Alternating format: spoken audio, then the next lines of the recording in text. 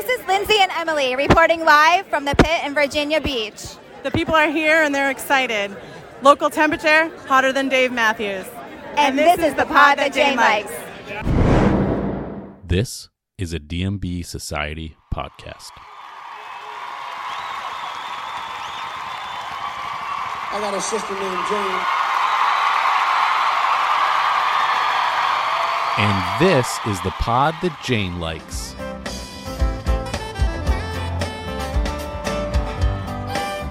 And now, here are your hosts, Jeanette, Trisha, Matt, and Shawn. Hi, hello. Welcome back to the pod that Jane likes. I'm Shawn, and we're really excited that you're joining us for another episode. If you're new around here, welcome to you as well. We're glad to have you. If you're interested in getting to know who we are, do yourself a favor and check out our intro episode. It's a really easy 20-minute listen where we tell you a little bit about who we are. With that said, let's jump on into it. Joining me, as always, is Jeanette. Hi, everybody. Glad to be back. Trisha. Hi. And Matt. Happy tour break. Happy tour break about it. Yeah, happy. Sorry. What? It's a nice time to reflect, it's Okay, that's fair. It is. Things to Maybe, talk about. maybe that's the theme of this episode. We're gonna reflect on a lot of things, a number of different things. So before we go any further, we wanted to take a look back at the week that was for the Dave Matthews Band, who performed 3 times in the past week.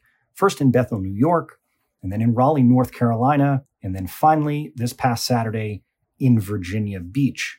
3 shows, 61 total song performances, and a number of memorable moments, including the 3rd time that Pig has opened a show this year.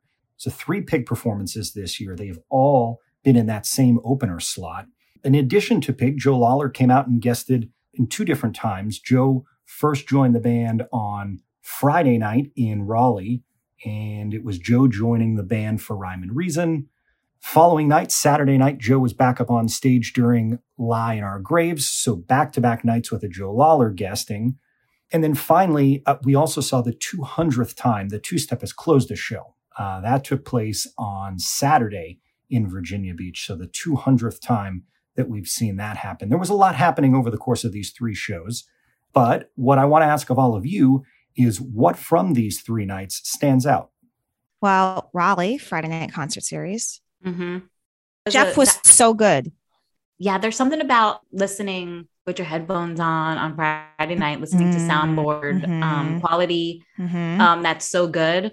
Yeah, no tour debuts or anything, but still great show. I mean, good build. And then, they got that encore. They got our SPAC encore. So, it was like one of those, like, are they going to do it? Are they going to do the same thing? I don't know. But, that Rhyme and Reason with Joe was insane. Yes. Yeah, Rhyme and Reason is a song. I know they always bust it out with Joe. It's a song that I always wish was more in the rotation. I don't know why it's not. It's one of those. Yeah, one of those I love real rarities. I almost liken it to the drive in, drive out of Under the Table. It's like, it's sort of always there, but like you really have to kind of catch it. Oh, that's a really good, comparison. And I think that both songs are really a lot of fun. Yeah. And even Bethel, like you said, Trish, that Pig opener, I got some feedback from some people that were there. It was a hot one. Actually, I think all 3 of them were hot. Yeah, this whole weekend. People were hot. It is the heat wave. So that was I think the feedback was that it was a little slow. I honestly think everybody was just tired and hot and couldn't really move, So I think but it looks like on paper, it looks like it picked up. It looks like it picked up as it went on, And they played a new cover called Sledgehammer. One of the nights, I think. Oh my God. Sorry. Our friend Ruth, who is the DMB Fairy on Instagram, she did a lot. She probably did 12 shows to this tour. She said Bethel was her favorite. She posted wow. Chose Bethel. But so that was interesting to me. I don't know why. That is interesting. But I had a good friend go see Fish there. It was her first time this week going to Bethel. And she said it was amazing. People love Bethel. Great venue. It is a very special venue. It really is. There's something about knowing that Woodstock was there, and like you can look at the grounds where it was, and there's the museum, and there's just like that. You just can feel it, that it's like, music history was made here. So there's just something special about being there. It's in the middle of nowhere. It's just a really, really cool venue, and I highly recommend it if you haven't been.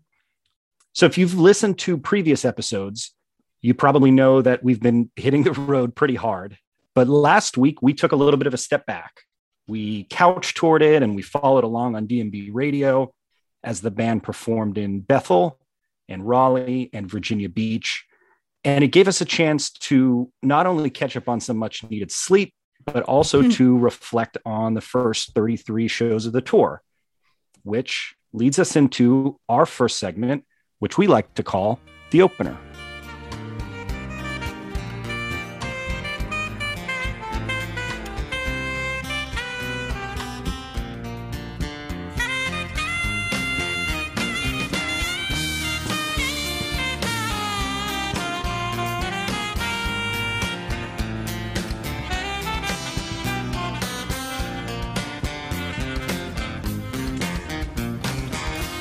So with this first segment this week, we'd like to reflect on the tour thus far.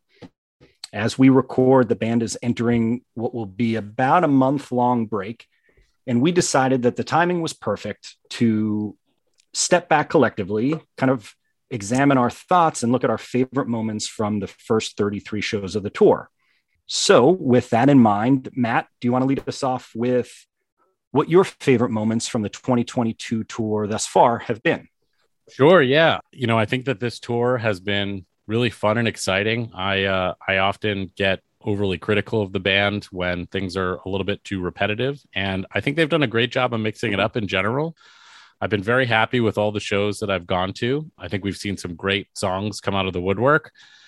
In terms of favorite moment, period, I think it's sort of a collection of one particular song, and I hope I'm not stealing anybody else's thunder here when I say Lie in Our Graves has been a highlight for me.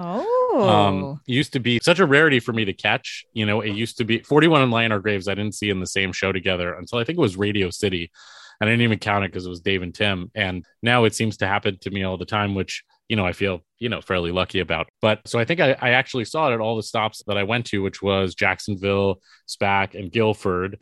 And specifically in Jacksonville, night 2 with Derek Trucks was just something special.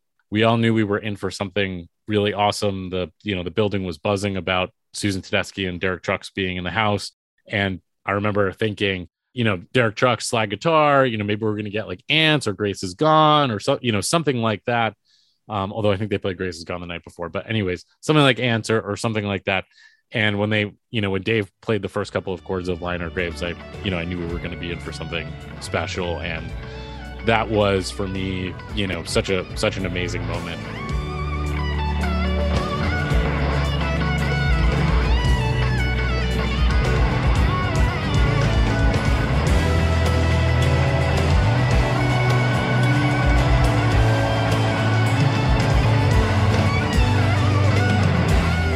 Together, awesome. And and I levitated off the ground. Yeah, he was so good. It was awesome. it was another planet. It was so good. It was awesome. There's a lot of people that will tell you that Derek Trucks is the best living guitar player in the world.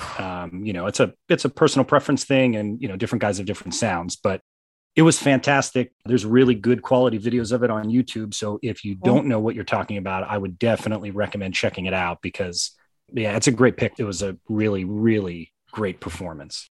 Yeah, Copperpot, I think, has put together one of his amazing videos of, where he edits fan video and pulls the taper audio, and it was just great. And the other spectacular thing about it was that was my big trip to go see the band this year. Usually I pick one or two trips to go see the band, and Trisha and I randomly picked Jacksonville to meet in for was it Monday, Tuesday, I think, right? Yeah. Monday, Tuesday or random. something. It was totally weird and random. And my expectations for the shows were, I was like, all right, 2-night run. We're not going to get repeats.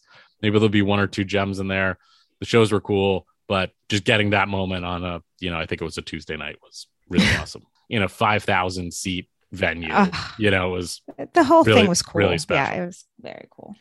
I think for anybody that wants to take a super deep dive into that performance and maybe somebody that's more musically inclined, and I don't know if you guys have seen it, but there's a really, really interesting video on YouTube that has a lot of views at this point, but it's a music instructor, a music coach, a guitar teacher breaking down basically how unbelievable the performance is. Wow. And Wow, really? That's cool. yeah, there's a lot happening. He'll play it for a while. He'll pause it. He'll break it down. Sometimes he's just at a loss for words, but it's worth checking out. It's very cool. So yeah, that's a fantastic pick. Great pick, Matt. Trisha, what was your moment of the tour thus far? Well, I've been to 12 shows. It's a lot. You know, I It's a did lot. Texas, did Austin, Tampa, Jacksonville, SPAC, Guilford, Camden. C-Mac, but who's Two- counting? but like, Count, yeah. I'm just saying there was a lot of moments. So it was hard to pick a set list or like a set, because it's not just the set, it's like the experience, like what was the highlight? It was a lot to think of, because I went to a lot of great shows. Jacksonville, we just talked about. I thought nothing would be Jacksonville. Hartford was great though. And SPAC night 2 and Camden night 2. Like, I think there's a couple. I can't pick a moment, but I can pick a song, Walk Around the Moon.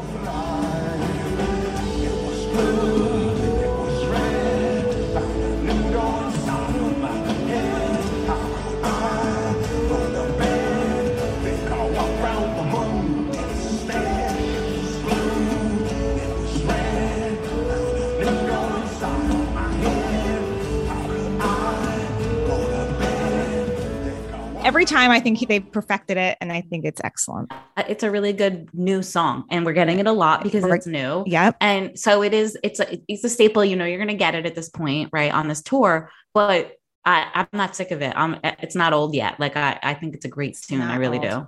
I'm going to ask a spin-off question about Walk Around the Moon. So you've heard it a number of times at a number of shows, but then also got an acoustic performance of it at CMAC. Do you have a preference? Is there one that you like more than the other? Good Okay, question. this is a complicated answer. I think I like a full band because I really think Jeff on the flute is special. Yes.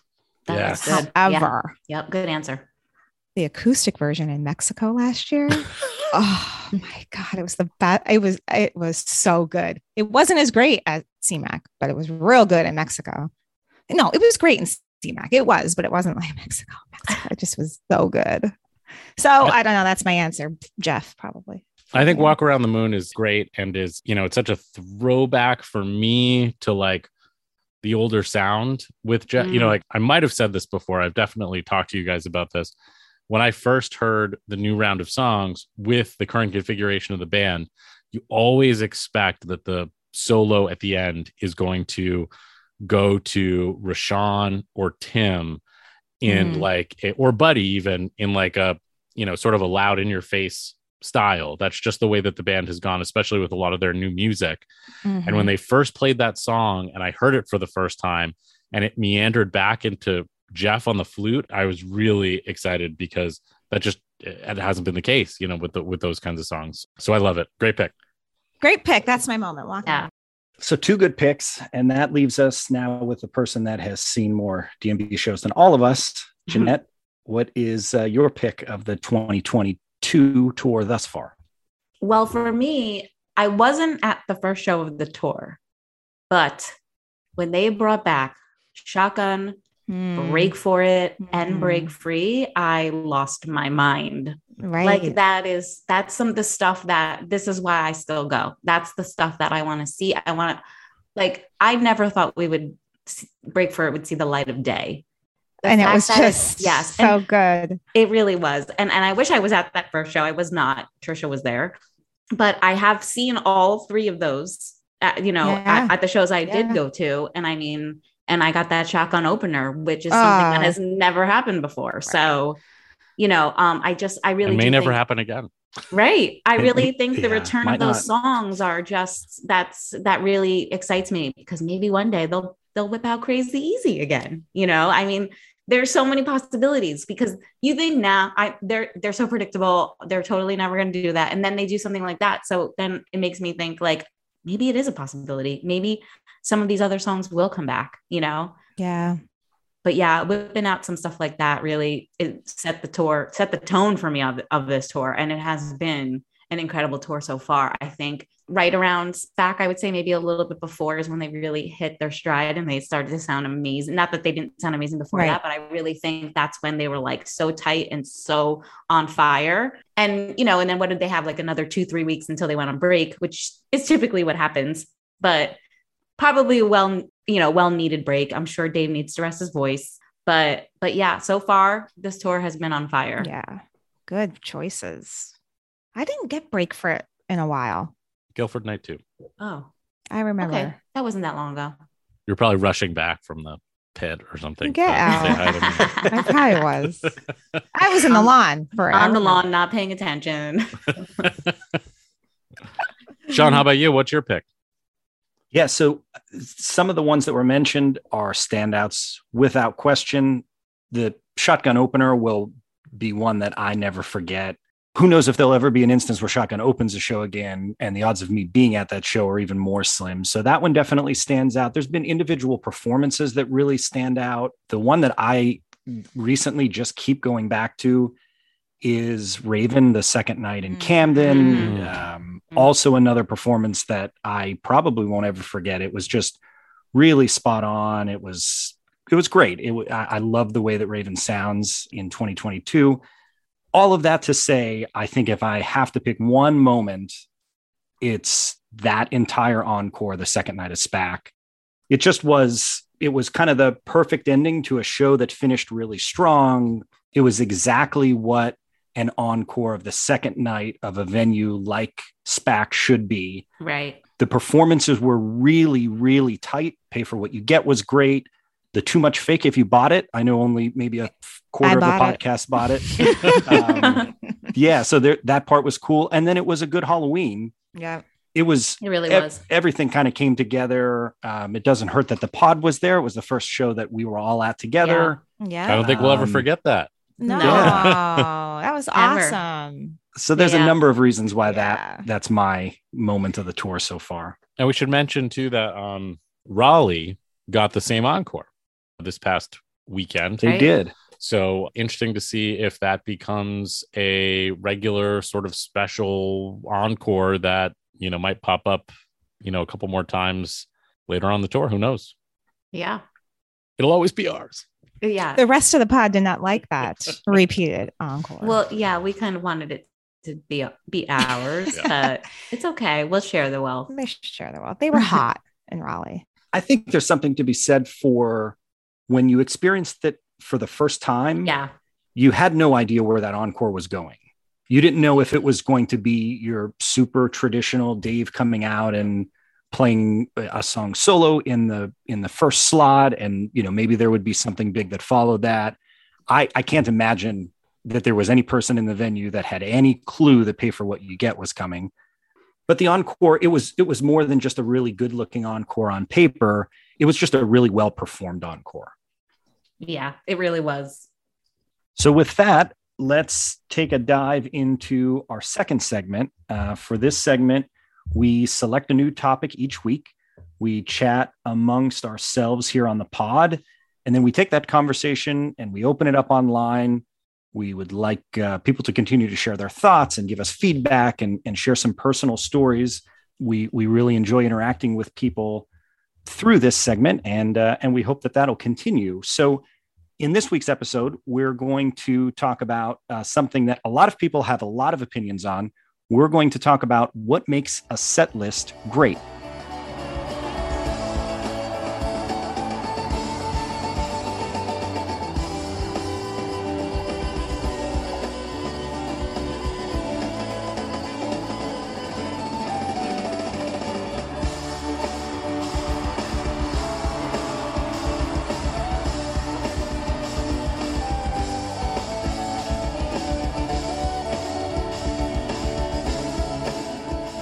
So in this week's Jam segment, we're going to be talking about set lists. An awful lot of people obsess over set lists, regardless of if it's a show that they were at or a show that they followed online, or maybe even a show that they're just now discovering from way back when. Many people have very strong opinions on DMB set lists and how they should be constructed and what makes a really good set list. So this week, we wanted to go around our Pod That Jane Likes table and kind of share our thoughts as to what we think makes a really good DMB set list. So let's do just that. Jeanette, why don't you lead us off and kind of give us your thoughts on what makes a great set list? Well, great. I'd love to start because I actually think the opener of a set list is going to set the tone, right? So like, I want to hear something hard hitting, maybe a surprise. Like for example, like a Camden, like getting a Fool to Think night one and then Fool in the Rain night two, things like that, surprises, because that just sets the tone for me for the whole entire show, right? I also like something that's thought about, like for example, SPAC, with it being the 41st show that the full band has played at that venue, and they're going to open the show with 41, right? I think that when it's thought about like that, when it's strategic and it's thoughtful, for me, that I love that. I love those kinds of like little gifts, those little teases and stuff that we get from the band. And Dave, when he's writing a set list, I think like he does think about stuff like that. And I always appreciate that. So for me, I think that's the most important part of writing a set list is I want a hard hitting opener. You know, it doesn't have to necessarily be a surprise. It just has to be something that's going to set the tone for the rest of the night, you know? Yeah. And I think there's something to be said for being at a show and the band going into an opener that little to nobody is expecting. Exactly. There's that excitement that there's already the excitement for the show that's about to begin. But kind of to your point, Jeanette, when you can add something in there that people didn't see coming, it really does kind of change the whole vibe for the rest of the night.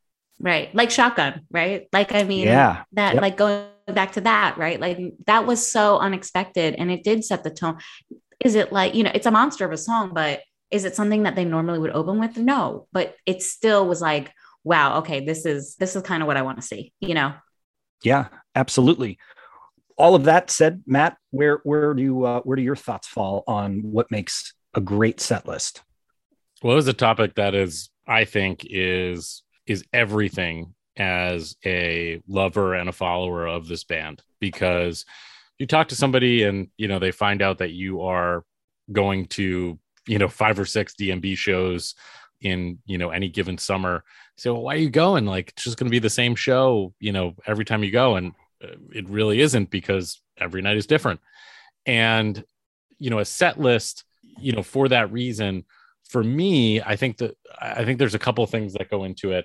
I really think that it has to build. I think a set really has to build. And I think when Dave is on with his set list writing, I think that a lot of it, especially, you know, in the big venues, you know, he's building the set up and, you know, bringing it to a crescendo and then, you know, taking it down for a landing. And I really think that he does think about that.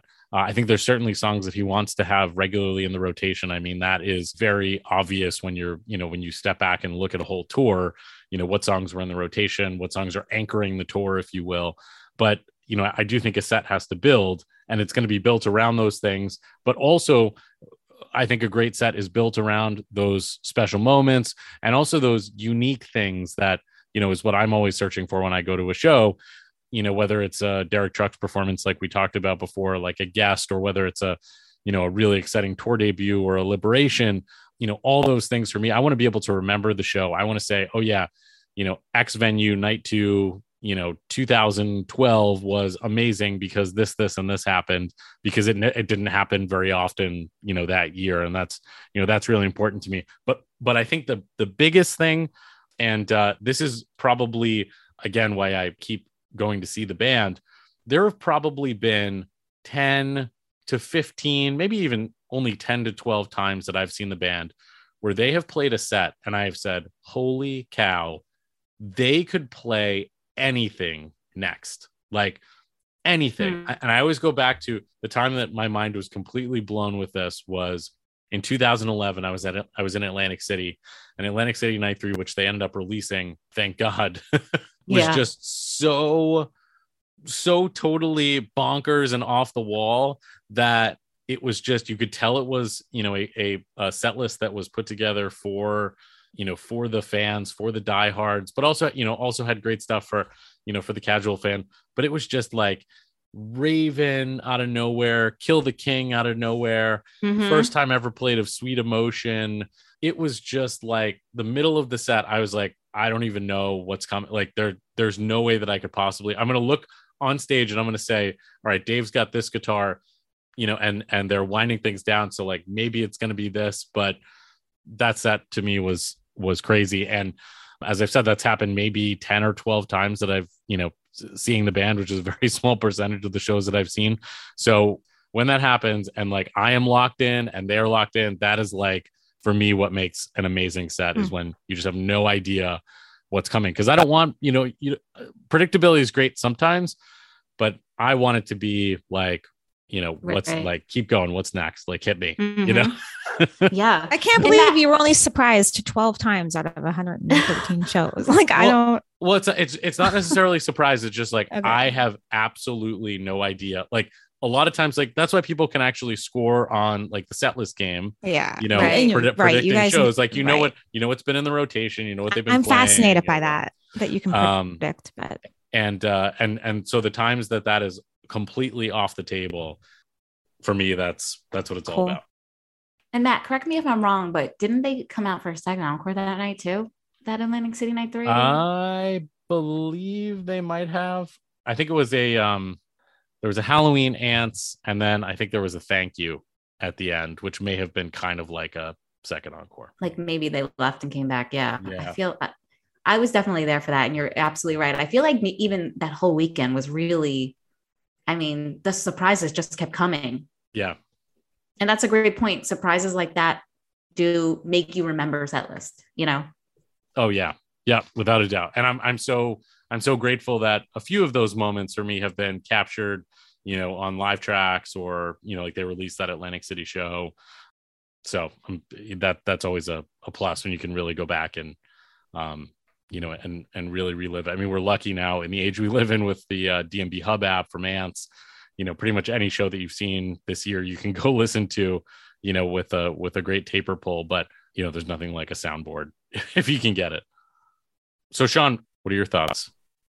So my thoughts are kind of pulled from both Jeanette's and Matt's to some extent. I think for me, I don't want to know what's coming next. I don't think that's as simple as new songs being busted out or songs being liberated that haven't been played in a long time. Those things are all great. Hearing new songs are great. Atlantic City is a really good example. Kill the King that night came out of nowhere and was actually a really, really solid performance on top of it. But those things at the same time can really only happen so often. There's a finite amount of times that those types of things can happen. So for me, I think more than anything, I just don't want to be able to kind of guess and predict and know what's coming next. And kind of to Jeanette's point, I do think that the opener has a lot to do with that. I think when the band comes out and they kind of out of left field pull a song out to open a show that nobody could really predict was coming, I think it really does set the table. And I think that it's kind of a snowball effect where once that happens early in the show, if it happens again in the middle of the show, then all of a sudden you're at the point where you don't have any idea what's coming moving forward. So things like we talked about Pig opening shows, a little bit earlier in the episode. It's just a table setter that it's a difficult thing to predict. It doesn't happen very often. I like when songs are in non-traditional spots in the set list. And the more that you follow the band and the more that you follow set lists, a lot of songs just kind of find like these little places in the set list where 9 times out of 10, that's where they appear. However, when a show opens with two-step versus closing with two-step, there's a real vibe in the building then that, it's hard to kind of replicate that in any other instance. So for me, certainly that the set list as a whole, what the band is selecting to play, all of that matters. But in terms of me having maximum enjoyment at the show, I just don't want to have any idea what's coming next. I think when you attend a few shows, you do have this list of things that are in rotation. And maybe if they weren't played the night before or 2 nights before, that's kind of always in the back of your head. Like maybe that's next. But every once in a while, and sometimes this is just in little pockets over the course of the show. And then sometimes you have these super special shows where the entire night feels that way. Yeah. I think to Matt's point, I've probably only had a few of those happen, but when they do, they don't leave you. You know, Right. they're with you. They're your favorite They don't go shows, anywhere. right? Yeah. They're Yeah. your favorite. Everything else kind of gets measured up to, you know, that Atlantic City show, or, you know, some of the SPAC shows that I've been to, or, you know, there's a handful of shows that everything else kind of gets measured up to. And so much of it to me has to do with just not knowing what's going to happen. Doesn't happen a lot, but when it does, it's really, really impactful. I am biting my tongue because you both, the two of you, want to be surprised and you don't want to be able to predict it, but you are like expert predictors. Like I don't predict shit at shows. I don't know what's coming, but like you guys do. Like I think it's just interesting. That's a lot of pressure. We want to be proven wrong. You know, we want to be like, oh yeah, this is like, if you go back to the unpredictability, yeah. If you go back to the unpredictability thing, you know, I think we touched on this when we were recapping previous shows of ours. You guys, Jeanette and Shawn, were both in Homedale, and you saw the small red guitar on stage, the Griffin, and you both said, oh, it's got to be Squirm. It's the opener, right? It's got to be Squirm. And Shawn even said, even through the first verse, he wasn't convinced that it was Shotgun. Right. True. That's all accurate. Yeah. Which is, I mean, that's what it's all about. It's funny. One of the things I wanted to add to Shawn's point was when I was in Jacksonville and the band played two-step, totally mid-set, like, you know, song like 12 or something. I had to I checked my watch. I was like, are we ending early? Like, what's going on? And then when they played the next song, one of my good friends who was setlist watching at home texted me and said, mid-set two-step is where I want to live. Like, that's well what it's all said. about. And like, that's, you know, that's that's it. Like in terms of unpredictability, you're like, let's do that. Yeah. Right. Like at Camden, he picked up this 12 string and I automatically was like, oh, it's going to be Gray Street, you know? And then they played Raven. And so it's like, it's moments like that you're like, oh yeah. Like you think you can predict it based on what guitar he picks up or what horn, you know, Jeff's holding or whatever. But when you're wrong, it's so much better. I would so much rather be that person that was wrong than be right. You know, I really will. I want to be surprised. I do. It's such a strange thing because there's so many songs that can open a show, for example, that collectively we have seen open a number of shows. I wouldn't even know how large the number would be if we calculated how many One Sweet World openers we've seen, or how many, you know, P&P Rapunzel openers we've seen. I mean, some of these things are so common. There's a point for me when I'm at a show and, you know, Seek Up opens a show or One Sweet World opens a show, it kind of sets the table in a way of, at least in my mind, and this isn't always the case, obviously, but at least in my mind, I then kind of feel like, okay, I'm going to be able to predict what's going to happen from here on out. Sometimes I'm right about that. Sometimes I'm not right about that. But so much of how you open a show, I think kind of plays into what my mindset is going to be like for the rest of the night. Right. I've been intentionally quiet because this is a fascinating topic.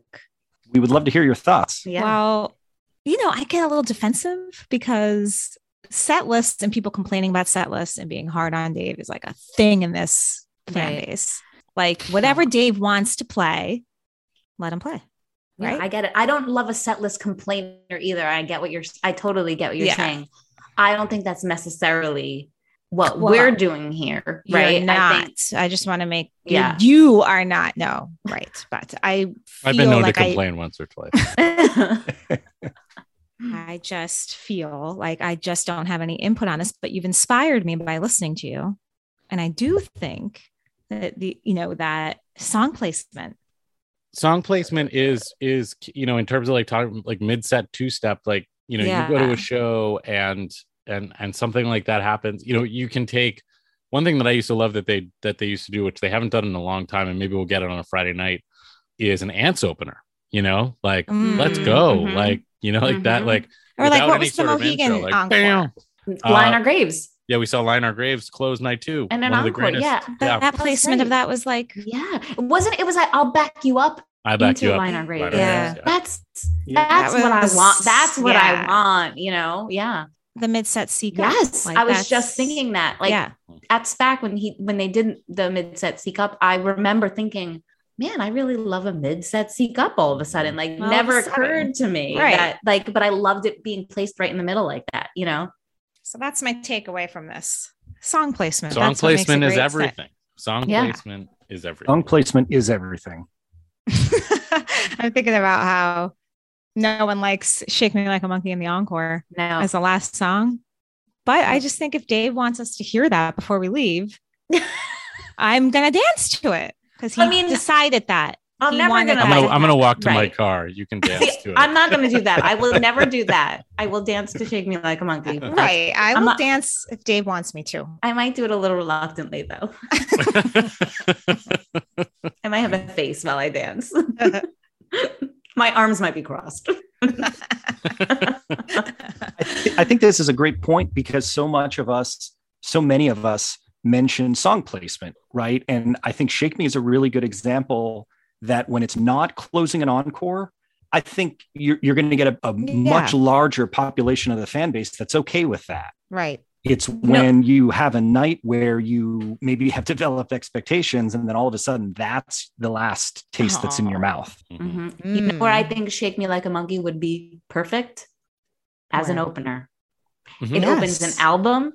If Sure it does. opened a show, I think it would be, that's a great placement for that song. Great energy. Mm-hmm. It's a hot song. I like it. Not a hot They song. played it. They played it early in a set. One of these shows, I remember, and I was like, "That's cool." They and did we it all at agreed. Jones. It was They like did the it at second or mid- third. Yeah, they did it mid-set Jones Beach. Yeah. And I was very, very close to Dave Matthews, Mr. Wow. Dave Matthews Must- at that show. oh. So I was definitely like, yeah, I all of a I'm sudden here. like Shake Me Like a Monkey. Here I am. Kind One of other- put things into perspective. Shake Me has been played 275 times. It has closed 22 shows. It has been in the encore in some capacity 43 times. Ooh.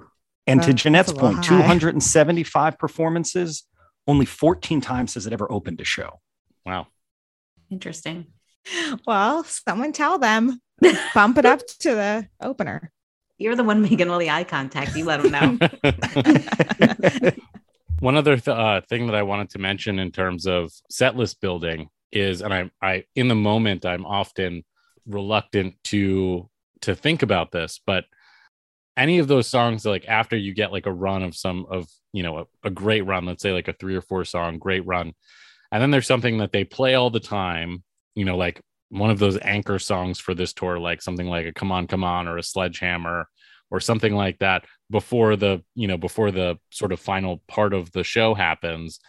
You do need some like downtime built into some of these things, whether you need to go to the bathroom or like grab a drink or just like take a breath or whatever, know, like I think that it's oftentimes that is overlooked as well, where maybe those songs are put in there for a reason, that, oh, this is a great, this is a great run. Like a diehard is going to love this run, and then play Sledgehammer and, you can go pee. Oh, I'm not going to that. No, listen, nope, no. never happening. First of all, yeah, yeah. Aren't those shows great though? That when there are no songs to go to the bathroom to, like, Yes. I mean, that's always.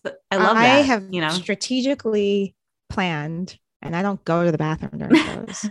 I hardly Anymore. do either, No, to be honest. But yeah, I mean, maybe I And did. it's nice to have the option if you need it, though. Sure, I Yes. did go to the bathroom during Bayou. I'm not gonna lie. I did it. yes, I will always go to the bathroom during Bayou. But I remember in Camden, I got yelled at because I went to the bathroom during 41. Ooh, You guys both yelled at me. did I? I said, there will be no line. I will be back in 3 minutes. And I was. And good The job. song wasn't even over. It's a good. That's strategy. Yeah. And there's no 41's line. 41's asleep right now anyways, so we'll Hashtag wake up Oh. 41. Hashtag So we would love, we've shared our thoughts on what makes a great set list, but we would like to hear what you think.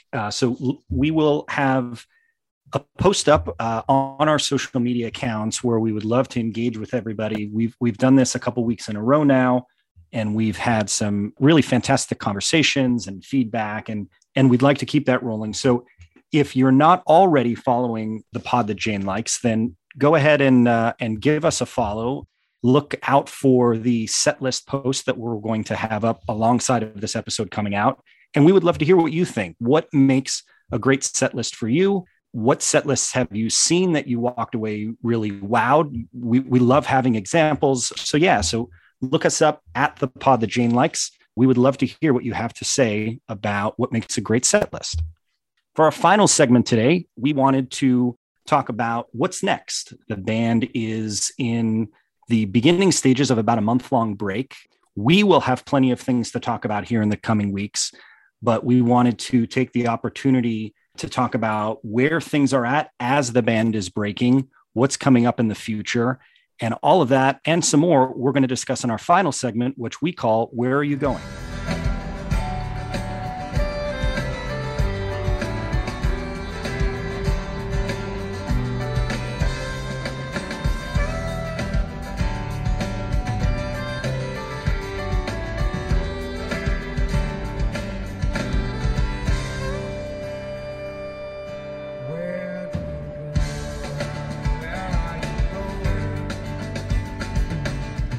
So in our third and final segment, our Where Are You Going segment, we wanted to talk about what is happening with the band present day. The band they have about a month-long break until they hit the road again, but that we're not short on things that are happening.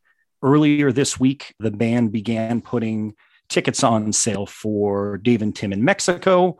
We have a few shows that are going to be coming up. First, a makeup show, or two shows, that is, in West Palm Beach, Florida, before the band heads out west. So there's plenty of things that are happening now and happening in the very near future. So we wanted just to take a minute to kind of get everyone's thoughts on what are you most excited for in the next couple weeks of the Dave Matthews Band. Trisha, do you want to give us your thoughts first? Yeah, sure. Well, today was a Mexico frenzy. Right. Everyone's got Mexico fever. Yes. I think tickets went on sale, and just like not as crazy as when it is full band tour ticket day, but it was still. Yeah, it's still pretty nuts. I think, the DMB community is a buzz today. It was a buzz. Yep. So that's the most current news. There's a buzz. Dave and Tim buzz, and a couple of us are going. Mm-hmm. Booked, so congrats. Few of us, not a couple, a few. Yeah. Fourths of the pod. Going. 3/4 of the pod. We're gonna try to put Shawn in a suitcase and bring him down there. It might be 4. Might be. But excited for that, for sure. Yeah, we've definitely got some Dave and Tim fever, I think, here. Not only Mexico, we've got the after the band finishes up the summer tour. We've got Dave and Tim at a couple of festival shows. We also got a Farm Aid announcement. I think that was also today. Yep.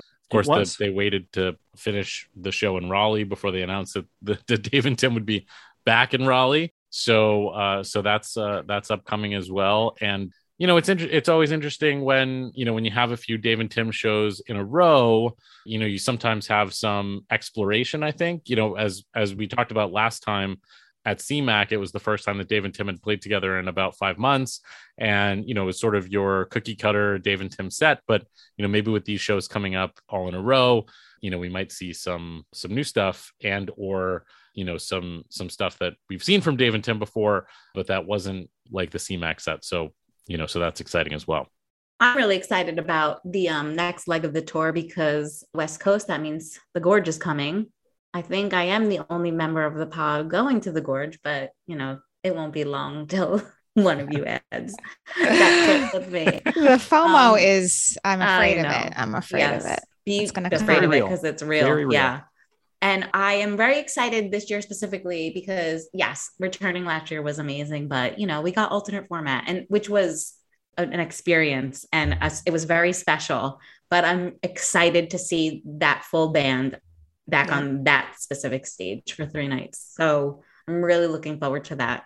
It's really not as far away as I think. So that's true. Yeah. And the way that this tour is going, like we talked about earlier in this episode, a 3-night stand is really, we could see some really interesting things pop out. Who knows what that means, but the way that things have been fresh, and, weeknight shows have been really good. And, I think that, there's definitely potential for, the weekend, from what I've never been, but from what I've heard, the weekend is always great. And I think that there's potential for it to be awesome, especially making up for last year.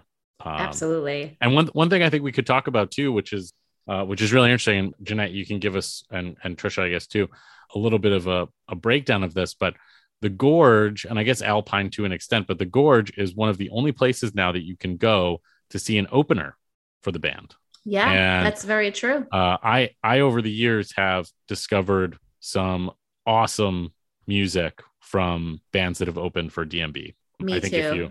if you looked at my iPod from 10 years ago when there were always openers, a ton of bands that I really got into because of that. So what's that like, at a venue like the Gorge? Because I haven't seen an opener for DMB since, I can't even tell you when. I never see the opener. And I've been yelled at by Matt for it a number of times. I can't make it for the opener. It depends. It makes for a very long day. Yes. And it depends on who it is. It depends on, but at the Gorge, there's usually 2. So music starts at 5. It's kind of hard to get inside by 5, especially if you're a tailgater, which I am. So that's a little hard, but there's something special about seeing any band on that stage. So I will try to go in for at least the second one. But if it's somebody that I adore, like last year was Mavis Staples, like I'm obviously going in early for that. Yeah. There's definitely times when, it's an opener of a band that I also love, probably because they've opened for Dave in the past and I discovered them that way. Mm-hmm. So yeah, that is special at the Gorge that they still do that. I'm very glad that they still do that. Yeah. Maybe if Dave was opening for Dave, I would go in for it. Oh boy.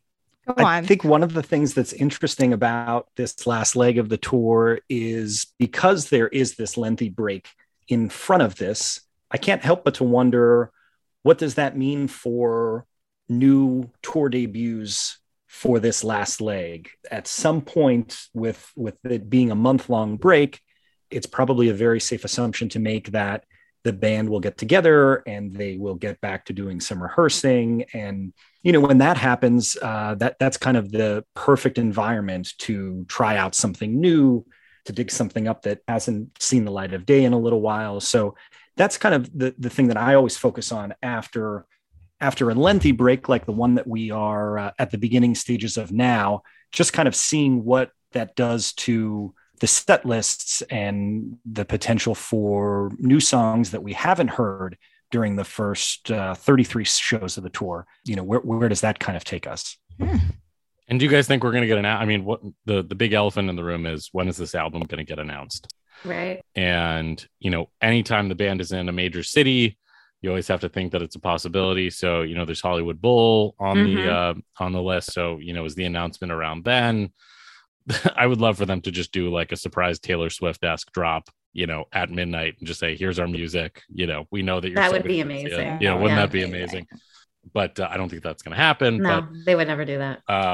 That's something that we'll definitely want to be on the lookout for. Do we get, before the band resumes in West Palm over the next 4 weeks, 3 to 4 weeks, do we get any sort of major announcement, whether it's an album? We just got the Mexico announcement. Right. Fall tour, any sort of big tour. I can't handle an album and fall tour announcement. I will go crazy. That's so exciting. They kind of go hand in hand, though. They do. That's so exciting. Yep. It goes hand in hand with Hollywood Bowl too. So I feel like it's going to be, I would think it would probably come out around the time they're at Hollywood Bowl, but I would feel we need an announcement soon then. It feels like it continues to be more and more inevitable. We talked about it in the last episode, but the fact that Dave specifically is publicly talking about the new album, I think the quote that he used was something along the lines of, it's kind of in the bag, ready to go. It's just not on the shelf and available yet.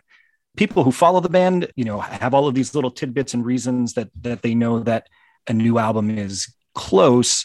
But I feel like when the band members start talking about it, it's really right around the corner. Yeah, that's so exciting. So that about wraps up this episode of the pod that Jane likes. We appreciate you guys for tuning in and for interacting with us and kind of providing us with constant feedback at this brand new podcasting thing. It's kind of a brand new endeavor for all of us, but we're having a great time, and we hope that you guys are enjoying being along for the ride with us. We do have some exciting things coming up in the future. We have a giveaway that we're kind of in the early stages of putting together, one that we're pretty excited about, actually. And we will have more information on that in the coming weeks, but definitely something to stay tuned for. And in the meantime, why don't everybody go ahead and give all of the people on the pod a follow. Everyone kind of puts out great content, regardless of whether the band's performing or not. It's just kind of a constant stream of content. Jeanette, where can everybody find you online? You can follow me at Jenny DMB. Matt? At DV Matthews BND. Trisha? Trish DMB 23. And you can follow me at Barletta 24. And of course, follow the pod at the pod that Jane likes. And stay tuned. We have a whole lot of stuff that we're excited to bring you guys and to share with everyone. So stay tuned, and we will see you next time on the pod that Jane likes. Bye. Bye everyone. Yeah.